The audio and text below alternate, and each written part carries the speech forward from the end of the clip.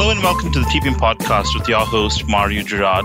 Today we have a very important and interesting guest with us, Ethan Evans. Ethan's been at Amazon for over 15 years. He's led several teams from Twitch, Prime, digital content. He's currently the VP in Amazon, and I'll let him introduce himself.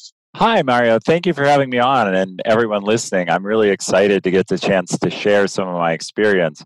I have been a VP at Amazon for the last 7 years, been there 15 years. Prior to that, I worked mainly in startups. And then coming into Amazon, I had the chance to kick off and be the first engineering leader on Prime Video. Since then, I've worked in games. I built the Amazon App Store, where I led a global team of about 800. And then I went on to work in Twitch, the gaming subsidiary, when we bought Twitch. And now I lead Twitch Prime, the gaming pillar of Amazon Prime.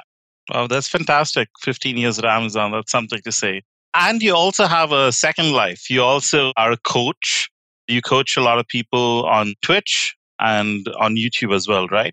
Yeah, that's right. I was looking for how could I use our product. Twitch, of course, is normally used to stream video games.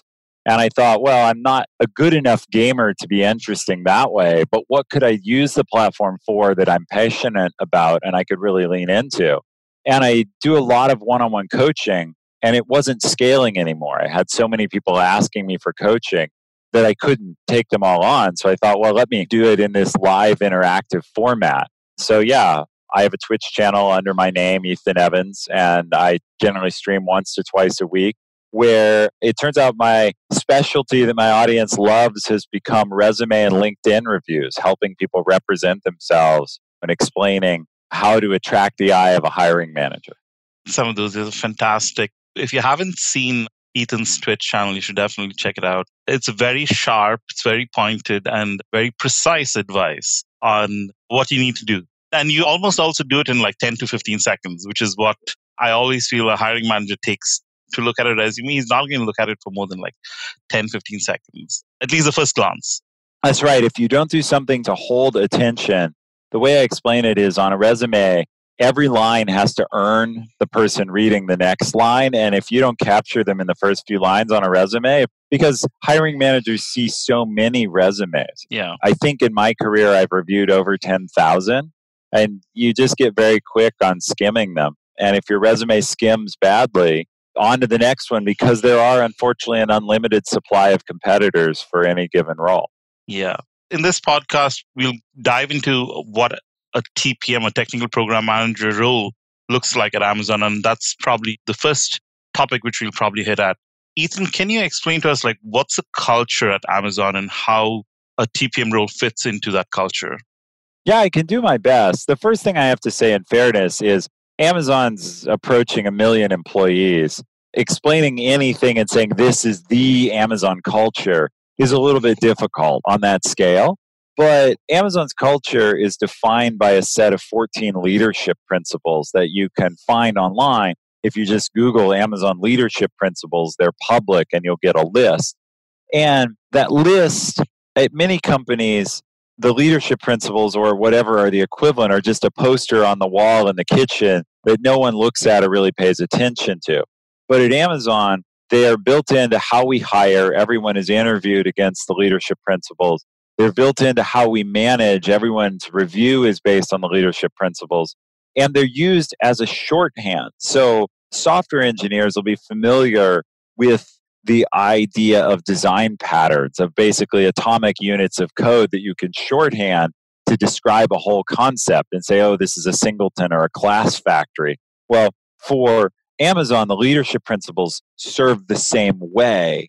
They give a quick, bite-sized version of our culture. So if you want to understand our culture, you look first at the leadership principles. The second thing I would say is Amazon is very, very hard charging. We have a reputation, some of it earned, some of it not earned, about being a difficult place to work. I think it's very fair to say Amazon is incredibly results-oriented, and you've got to want to work in that results-first kind of climate. And if you do, you will absolutely thrive. If that's not the right climate for you, it's not the right fit. How would you describe the TPM role at Amazon?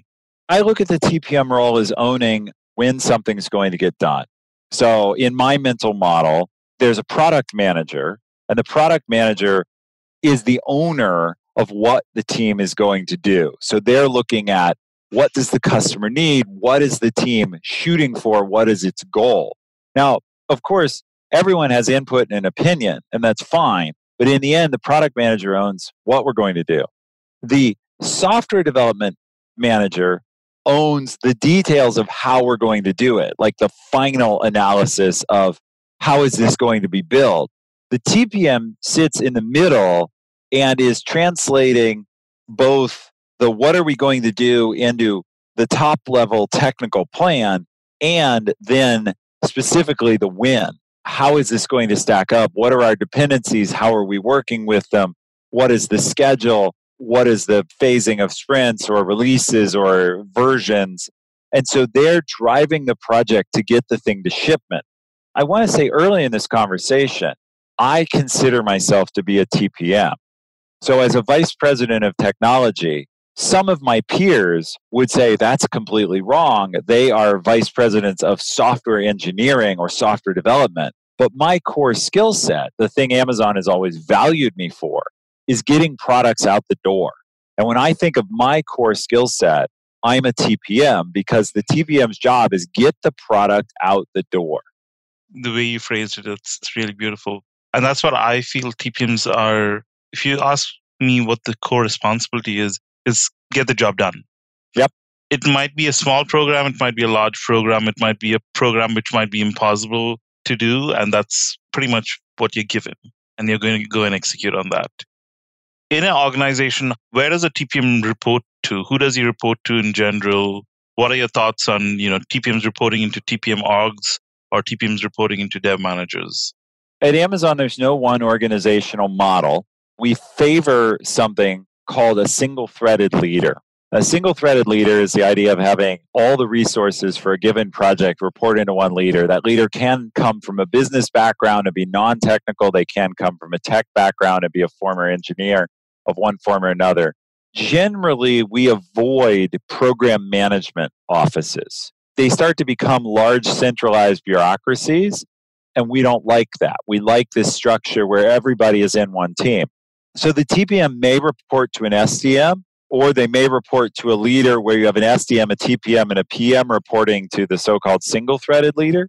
I think what's key is the TPM, again, has to have ownership over getting the job done. They have to be the person who is saying, this is what it's going to take and this is when it's going to happen, and then driving towards that. And when you have TPMs running programs which are across organizations, how does that work at Amazon? Yeah, that's a good question. I normally am making new products, and so I have relatively fewer cross-functional TPMs. But I have worked as a part of that structure. The biggest example I could give is when I ran the Amazon App Store and we were launching Kindle tablets. Those had to bring together all the apps on the tablet, all the hardware, all the software, and those were huge teams. And so we did have very high-level TPMs and even teams of TPMs working to track all those dependencies and sort of roll up the central schedule. And they're always working. The key role of a TPM in that case is to prevent slips. Yeah. What do you do when one team is going to make 40 teams late? And so that becomes the central job they're trying to do. I think in that place, the TPM's job, A, becomes a lot of influence. They need to be tight with everyone, and B, becomes a lot of diligence staying on top of whose schedule can I trust and what are the warning signs. It's not that anyone ever purposefully lies, but engineers are famously optimistic. And so TPMs have to be really good at sniffing out when is your green yellow. We have this funny name for things inside Amazon called a watermelon goal. And I never knew what it was. It came up in the last couple of years. A watermelon goal is a goal that looks green on the outside, but you cut it open and it's red. And people are reporting green, right? Oh, we're green. But you scratch the surface and it's really that they're red, and they just are having trouble admitting it either to themselves or others. Yeah. And so the TPM has to find the watermelons. That makes a lot of sense. You spoke a little bit about influence. How do you think a TPM should gain that influence? What's the best way of gaining that influence over people or teams? Yeah, so influence is always earned, not given, right? TPMs in our org, and I think commonly, but they never manage the resources who are going to Yes. do the work. Yep. And so they have to be able to influence. And influence comes from being respectful in the sense of listening, of being helpful, in that I'm not just here to beat you up about a date. I'm here to understand where you're at, to actually understand the challenges you face and add some value to what you're doing, whether it's information or suggestion or technology or help. What we don't like and we don't have is project managers. We have program managers. And the key difference is early in Amazon's history, there used to be a somewhat derogatory term for what they called a clipboard carrier. And so someone who just came around and wrote down status but added no value. And so the key to earn that influence is to be a source of help, whether that help is better architecture or that help is providing resources or escalating a conflict or giving clarity. TPMs earn influence by being useful. And if they're just saying, what's your date? Tell me your date. I need to report your date. They're a paper pusher. And that won't get you anything. I think it's adding value to the people you're reporting into and at the same time adding value to the teams who you're working with, right? And you need to do that both ways. Yes. So, and you also spoke a little bit about the difference between a product manager, an SDM, and a TPM. I think it was very clear when you said the product manager owns the vision and what the product should look like and product should do. And then the SDM owns the architecture and the design. Well, they definitely own the final implementation. I think sometimes TPMs get into the architecture, and we respect very much the TPMs who are able to be architects across products, but often that's left to a principal engineer. And the key for the TPM is to be able to follow the architecture and, importantly, to figure out the implications of the architecture. So a good TPM can talk to the engineer and say, oh, well, that means we're going to have to make changes in whatever, the file system, the UX. So the TPM can help turn that into, what does this architecture mean? Which groups do I have to get ahead of? Who has to scale up? Who has to make changes? Because like everyone in life, I have projects slip. And one of the ways they slip is it turns out nobody thought to ask so-and-so team whether or not their system could handle the change. Yeah. And so you discover late in the cycle, well, we got far down this and then we started testing and the system downstream fell over because no one worked with them on our new load. And that's where TPMs work tightly with architecture is they have to know, well, who does this architecture mean I have to talk to? Going to your earlier point about cross-team, where TPMs are super valuable is knowing, well, who does this impact and talking to them in advance before it lands on their plate. And that sometimes I think being in a system or being in an organization, you know all the ins and outs. Yes. It's very easy, right? So you know if something like this is going to happen by past experiences that you know that you need to go talk to people XYZ or teams XYZ. And sometimes you're fairly new in an organization where you don't have that luxury of TPM. I mean, I think a lot of jobs are aided by tribal knowledge or, by organizational knowledge. But I think TPMs, it's fairly strong because of knowing where the dependencies are. And also, frankly, knowing which teams are going to have a hard time making changes and which aren't. In other words, in every company, there's the one team that because of where they sit, their code and their projects and their services are kind of spaghetti and they're very fragile. And there's the other team that's like all on top of it and can pivot on a dime. The TPM who's been there a little while knows who they better get to first in the cycle because it's going to be hard.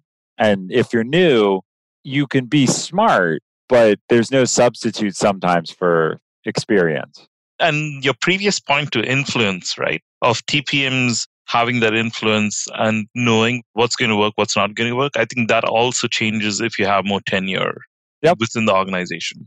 A really key trait for a TPM, therefore, is to be curious and go dig into things yourself. And that's why some level of technical acumen matters. It's why the T is in TPM. You've got to be able to go dig in, whether it's read the wiki, read the code, talk to an engineer, because if you're new, you're going to have to learn on your own. At least at Amazon, there's nobody going to teach you. TPMs are never straight out of college in our organization. They're already experienced either as TPMs elsewhere or as engineers who choose to go down the TPM path. And so they're very much expected to be able to figure it out, to self-educate. And I would say you and I agreed that a TPM's job is quote unquote to get it done. And part of get it done means figure it out. And so if you're someone who wants your work kind of handed to you on a platter and like kind of go do what has been set before you, that's not a good match for a TPM. If you're a person who's like, no, I like pulling on the loose threads and figuring out how stuff works. I'm the person who disassembled everything in my house to see how it works. That's more the TPM trait. To follow up on that, you did mention the T in the TPM. How do you see the T across a spectrum of very, very low T versus to a very, very high T? How do you see those candidates across, what you've seen at Amazon? Yeah. So earlier at Amazon, there was a very hard bar, a very firm, that said a TPM should be able to write code and build systems at an equivalent level of an entry-level software engineer. So if you couldn't take the seat of at least an entry-level software engineer, you weren't considered qualified. That's been flexed a little bit in places over the years. One place it was flexed was we started doing things that weren't software and we needed TPM. So being able to write software if you're going to TPM a hardware project, not as useful. So it got moved in those circumstances to say, well, no, they just need to be technical in the domain.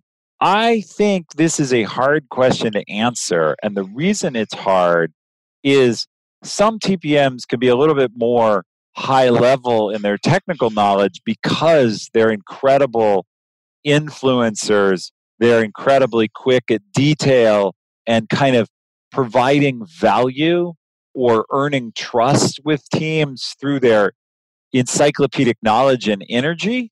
But the fundamental is you're going to work with engineers and SDMs. Yep. You need a way to hold their trust. If they think you're clueless, you're not going to get anywhere. And so you've either got to be extremely influential, like naturally good at getting engineers to be patient with your thinner technical expertise, or you'd better be technical enough that engineers don't have to repeat themselves. Because engineers will explain slowly to people they like, and they'll explain quickly to people that follow them. What they won't do is explain slowly to people that they don't like. They'll just flip the bozo bit, and then you're done in that role. I realize I've kind of hedged the answer, but either you better be naturally outgoing or technical, ideally both. Yes. But it's very hard for completely non-technical people to break into being TPMs in a technical institution. That is not a very easy path in an Amazon, which prides itself on being hyper-technical. Yeah. When I try to classify companies, when I talk to people, I try to classify them as tech companies versus non-tech companies. Yep. Not to say that banks aren't technical. In my opinion, most like banks and mobile carriers and those kind of companies, the primary use of technology is more of an enabling function rather than using technology to differentiate itself.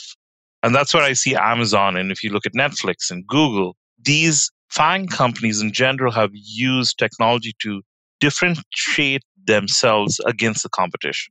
And in these kind of companies, it's if you are coming in as a TPM, it becomes incredibly important to be as technically savvy as you need to be. Yeah, I agree with you strongly. And it's funny, I'm going to use the word picked on. I would have picked on banks too. When you started talking, I thought, oh, banks. And you're right. The key is just echoing what you've said in different words. Are we building technology to invent something new that's a technology product?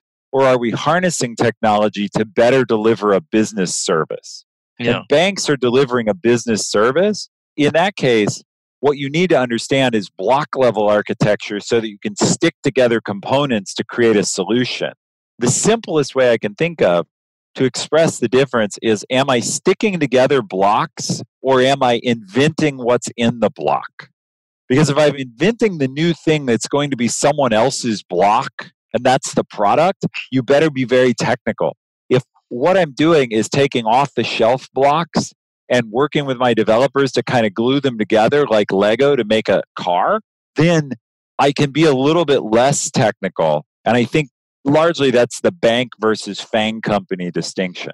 Yeah, that's a very interesting way to think about things. And coming back to the original question, you said that originally TPMs needed to write code. Right. They were tested like an SDE. They were tested, and that's backed off. It's rare now for a TPM to be handed a whiteboard marker and ask, reverse a linked list or something.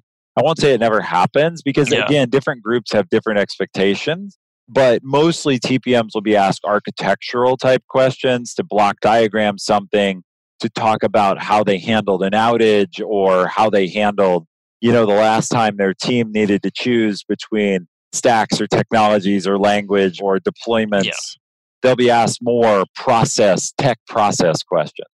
Just to reiterate, the reason for that is so that this TPM who's coming into the organization can have a well-educated, a well-rounded conversation and provide some value, if possible, with the development organization he's working closely with. Yeah, can earn trust, can hold the trust, because we can say some engineers who do this shouldn't be this way. But for a lot of engineers, if they feel like the person they're talking to can't track the conversation and is asking kind of clueless questions or misinterpreting things or misrepresenting them, they'll stop engaging, right? Or they'll start giving very superficial answers.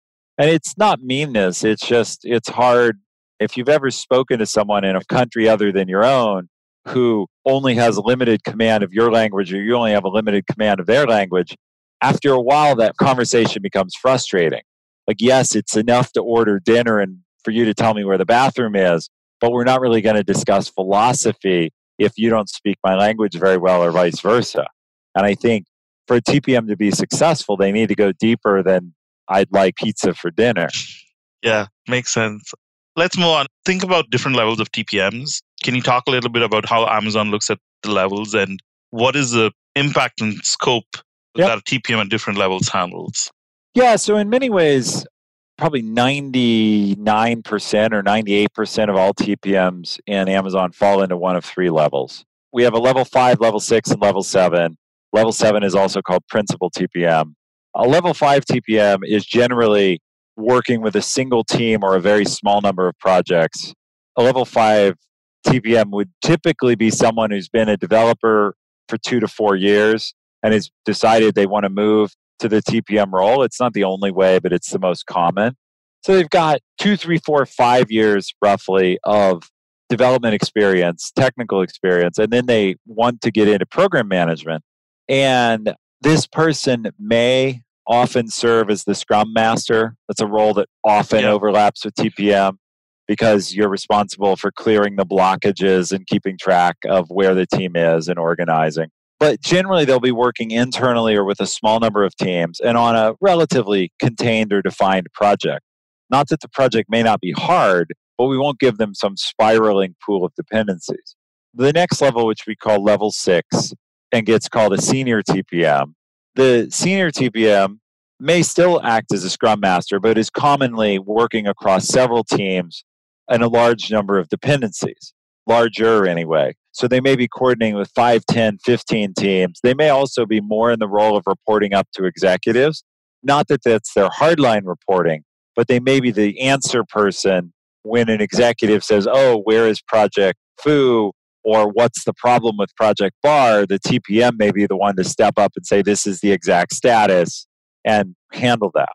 The last level, principal TPM, which is also level 7, principal TPMs are responsible for very large projects that may span dozens or even hundreds of teams. And so an example I think I can offer is when Amazon launches in a new country. So I'm going back a ways, but like when we stood up Italy and Spain as marketplaces. So we hadn't previously done business in Italy with a .it appendage or a domain. That took approximately 100 different Amazon teams to fully bring Amazon retail natively to Italy. Well, that's a principal TPM job. And that principal may have several other TPMs or even a lot of other TPMs working with or supporting him or her. But the job of run the year-long project to coordinate 100 teams to start a new marketplace in a new country, that's the scope of a principal TPM. And obviously that's a big, hairy project. Yeah, and would you say that approximately 90% or 80% of TPMs are generally senior TPMs? Yes. And they're probably 4 or 5% principal TPMs. Small number. And then I don't know if you wanted me to cover this, but from that point, the next level would be our level 8, which is director level. There have been and there are a few directors of technical program management. An example of one of them I knew, he ran program management for all Kindle products. So e-readers, tablets, Fire Phone, Fire TV. He was responsible, had an org of program managers responsible for making sure all those devices come out on schedule. And so, there is still an up from there, but that would be less than 1%. The rest of the technical program managers, they migrate to being what I called earlier single-threaded leaders. So they branch out to owning, okay, I'm going to own the engineering resources. I'm going to own the product management resources. And so I've built my career on delivering things. Now I'm truly going to own delivering them. I'm going to own getting them built and getting them defined, and they branch out in that way. So they become, leaders of products or leaders of services. Correct. And that's what I did. In effect, I came into Amazon as a software development manager, but I said I consider my core skill set being a TPM. Now I've moved from being over time a software development manager to being really a general manager where I own all kinds of functions, whether it's marketing or business development or things that are very unusual. But that was a process of expanding out from a core of shipping things. That's super cool. When you have a level 6 TPM or a level 5 TPM. The senior TPM, yeah. Yeah, a senior TPM. What does it take to go to the next level? Trust, executive trust. In other words, the leaders above you have to believe this person is going to be able to tell me reliable truth. And what I mean by that is they have to believe not that you can get everything done or solve every problem, but that you won't let problems go hidden or fester. That you will raise your hand early enough to either reliably say, no, we've got this, it's going to ship on time, or hey, this is not on track. I need help. We need to change this. Okay, so they're going to be looking for good judgment. And then they're going to be looking for incredible proactivity and grit.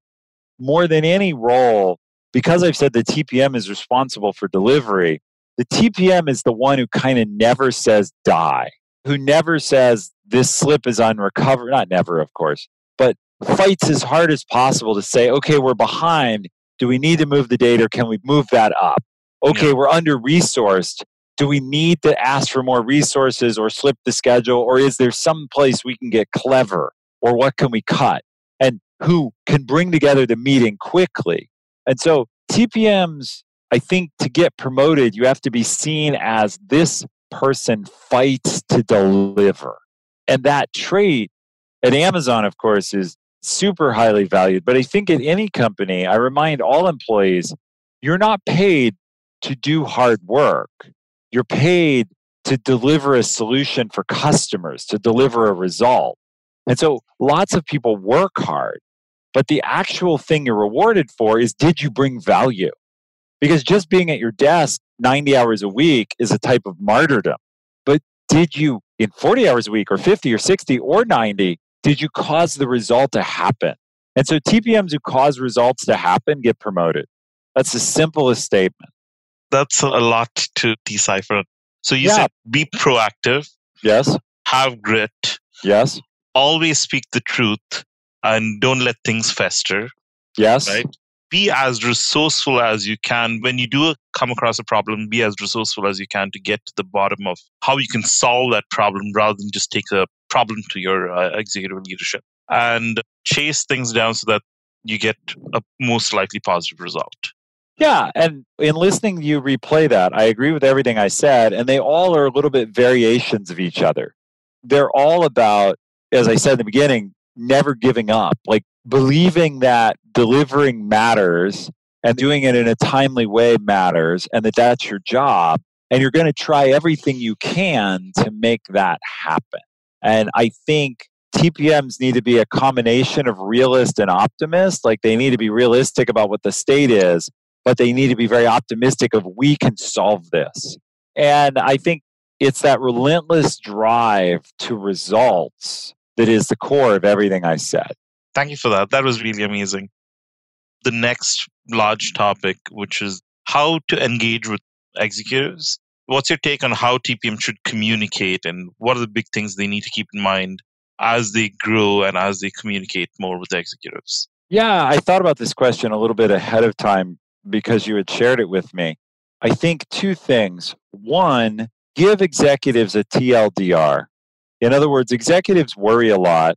It's kind of what we're paid to do. And they want to know up front, is this good news or bad news? Like, is the top line summary, this project is on schedule? Or is the top line summary, we have a problem and it's beyond our ability to handle, and this is a request for help? So they want to know right away, which bucket is this in? The second thing I would say is reliable communication, meaning frequent. If your executive is at a company like Amazon and is tuned in, the executive has two choices. He either gets information from you or he has to poll you and ask for it. You may feel like you're mailing your status reports into a black hole because you don't get a reply on every one of them or even any of them. But that actually can be good in that if you have an executive that you know is reading them, if you tell me what I need to know as an executive, I won't bother you. But if you don't tell me and I'm on top of my job, I will ask every time because there's a saying, no news is good news. But in fact, that's never true. No news means terror because I don't know where something is. Just like your job is to deliver your project or your product, my job as an executive is to deliver everything in my portfolio.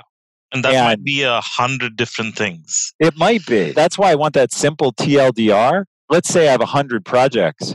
I can't read the details of 100 status reports. What I can do is, let's say I have 10 to make this simpler. I can read the first 9 that are like, green. No, we're really green. And you've worked with me and you can trust me. This is green. Green, green, green, green, red. Okay, better read the rest of this one and figure out what to do. Green, green, green, green, yellow. Okay, read the yellow. How bad is it? Do I need to get involved yet or do they have a plan?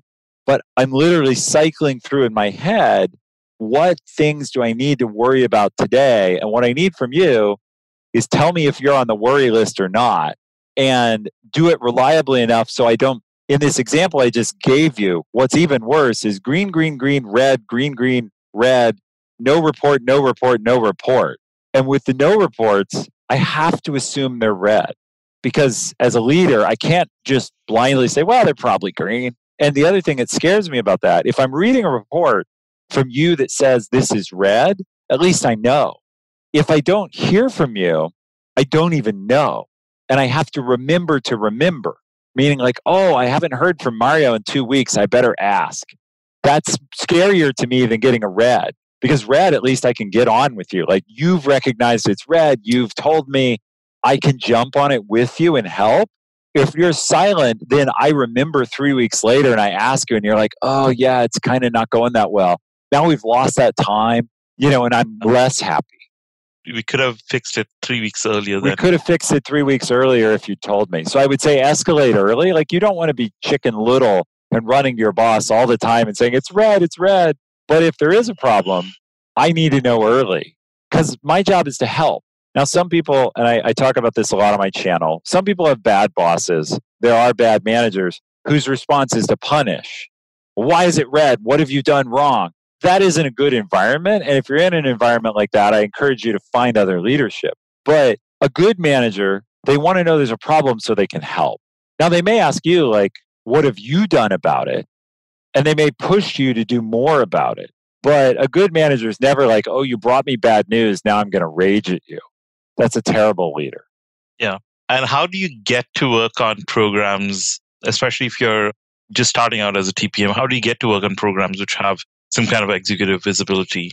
Great question. I have a saying I use a lot that I say results are the currency of credibility. So people who get things done are rare. People who drive and have the traits I listed earlier, the grit, they aren't that common. It's sad in our society, but a lot of people want to do kind of the minimum work. Unfortunately, they only have a limited amount of drive to deliver. So deliver a couple things in whatever capacity you're asked for. If you're asked to take out the trash super reliably. But then talk to your manager and say, hey, I've been really good, I think, about taking out the trash. Have I been good at it? Am I doing that well? Great. I'd like to do something of more impact. What do you need done I can help with? And remember, this is very important. I said earlier, managers worry a lot. Executives worry a lot. They always have a list of worries. The powerful question is, what are you worried about that I can help with? Because I can guarantee you any executive worth a damn is worried about one or more things, and they want someone, they desperately want help with it. So if you want to get on a project with executive sponsorship or executive visibility, just ask the executive what he's worried about. Because if he's worried about it, once you start working on it, he's now going to be worried about you until you prove reliable. And that's like instant executive connection. And as soon as you prove to be reliable, you're in. Amazon has several of these VPs, peers of mine, who are Jeff Bezos firefighters. They're the people that have earned Jeff's trust, and he literally moves them from project to project when there's a problem. And they just get put on like, oh, this project's not going well. I don't have time to dig into all the details. Get this person who always fixes things and put them there. You can become that as a TPM. You can become the person who gets put on the problem. Now, that's a hard job, but if you want executive visibility and sponsorship, there's a thing, I guess the Navy SEALs, I've never been in the military, but they have a quote where they say Navy SEALs run towards the gunfire. Most people, obviously, if they hear gunfire, their first thought is, how do I get out of here? Be the person who runs towards the problem and you'll be rewarded. Yeah, it's easy to say that. Having been in situations like that, it takes an incredible amount of, I don't know what the right word is. It's very hard to get into a situation like that because the whole world seems against you and everything is falling down. And you're trying to figure out all the pieces that need to get fixed. And even doing a deep dive analysis of where things are going wrong takes effort and time and grit. I mentioned judgment earlier. I think TPMs have to be really good at prioritization. In other words, a book you might find useful, you've probably heard of it, is this Jocko Willink and Extreme Ownership. Do you know this book? No, I haven't heard of that. Okay, it's called Extreme Ownership. It's written by these Navy SEAL guys I was talking about. And it goes a lot to grit. But they have this saying, I guess, in the SEALs, which is take a breath, look around, make a call. And their point is, you've got to be good at prioritizing what you need to handle first. And in one of those situations, when you get yourself into a mess, you do have to be good at deciding what am I going to handle. The other thing I think TPMs need to be good at to get out of those situations, so when they jump into the fire, they need to be good at politely but inspirationally asking others to go above the call of duty. You do have to be able to look an engineer in the face, look a designer in the face and say, look, I know it's Friday. I do really need this by Monday. And it's not because I want to punish you and have you work the weekend, but we are in trouble and we're blocked. In this case, this one time, I need you to step up. And to be able to ask that, if you can't do it every week, you can't keep going back to the same person week after week. Yeah. But you need to be able to make that ask and say, look, no one can make you. I'm not your boss. But you can see we need this. Would you do it? Most people will step up once or twice, and you need to be able to ask with a straight face. And then, of course, it also means you have to lead by example, right? The TPM can't be like, hey, I really need you to do this by Monday. I'll check in with you Monday. I'm going to be on the golf course. It doesn't mean you have to work all the time. Yeah. But you do have to be, in the Scrum analogy, the TPM can't be a chicken. They have to be the pig, the person who's committed. Well said. That hits the nail on the head. Because you can't make it something which you're going to ask people again and again and again. That's not the right thing to do. That means your planning is bad, obviously. Correct. It needs to be, if you can articulate exactly why this happened and why we need it, people will step up, hopefully. You know, one of the questions you've mentioned that I think I'll comment on in this context is TPM should not attempt unachievable goals. And when you discover that something is unachievable, it's fair to reset it. I don't think in the modern world whether you call them death marches or it doesn't really matter how you describe a given project that's gone bad and everyone's working crunch time. There's many names for it. I think the TPM earns credibility by then being the person willing to stand up to leadership and say, this is not going to happen. Like, this goal is red. We've looked at the alternatives. We've tried to be inventive, but just working the team to death and having the team work extra hours, it's not going to bring the project in on time, and it's going to burn out people and lead to attrition. And again, if the TPM has their facts straight and has built a reputation of being creative and yet also being the oracle of truth, the good manager says, okay, well, either I have to agree to a date change and sell it up the management chain, or I have to get you more resources. But I think the TPM has to be willing to step up and say what's not possible, just as they have to be willing to step up and ask for extra effort. That's a two-way street, because then your ask for extra effort is credible. If it's just all the time, then you're in the role of being the slave driver, which is a terrible role. Yeah. Let's move on maybe to the final section of non-tech PMs transitioning to TPMs. Because you did say it's a hard T-bar, right? What's your advice for inexperienced TPMs who don't have a lot of tech background, who work maybe in tech companies or IT type of environments? Yeah, I could definitely talk a little bit about what I think is possible. So one thing is, it's possible to become a technical program manager over time. In other words, if it's really important to you, you can work your way into it.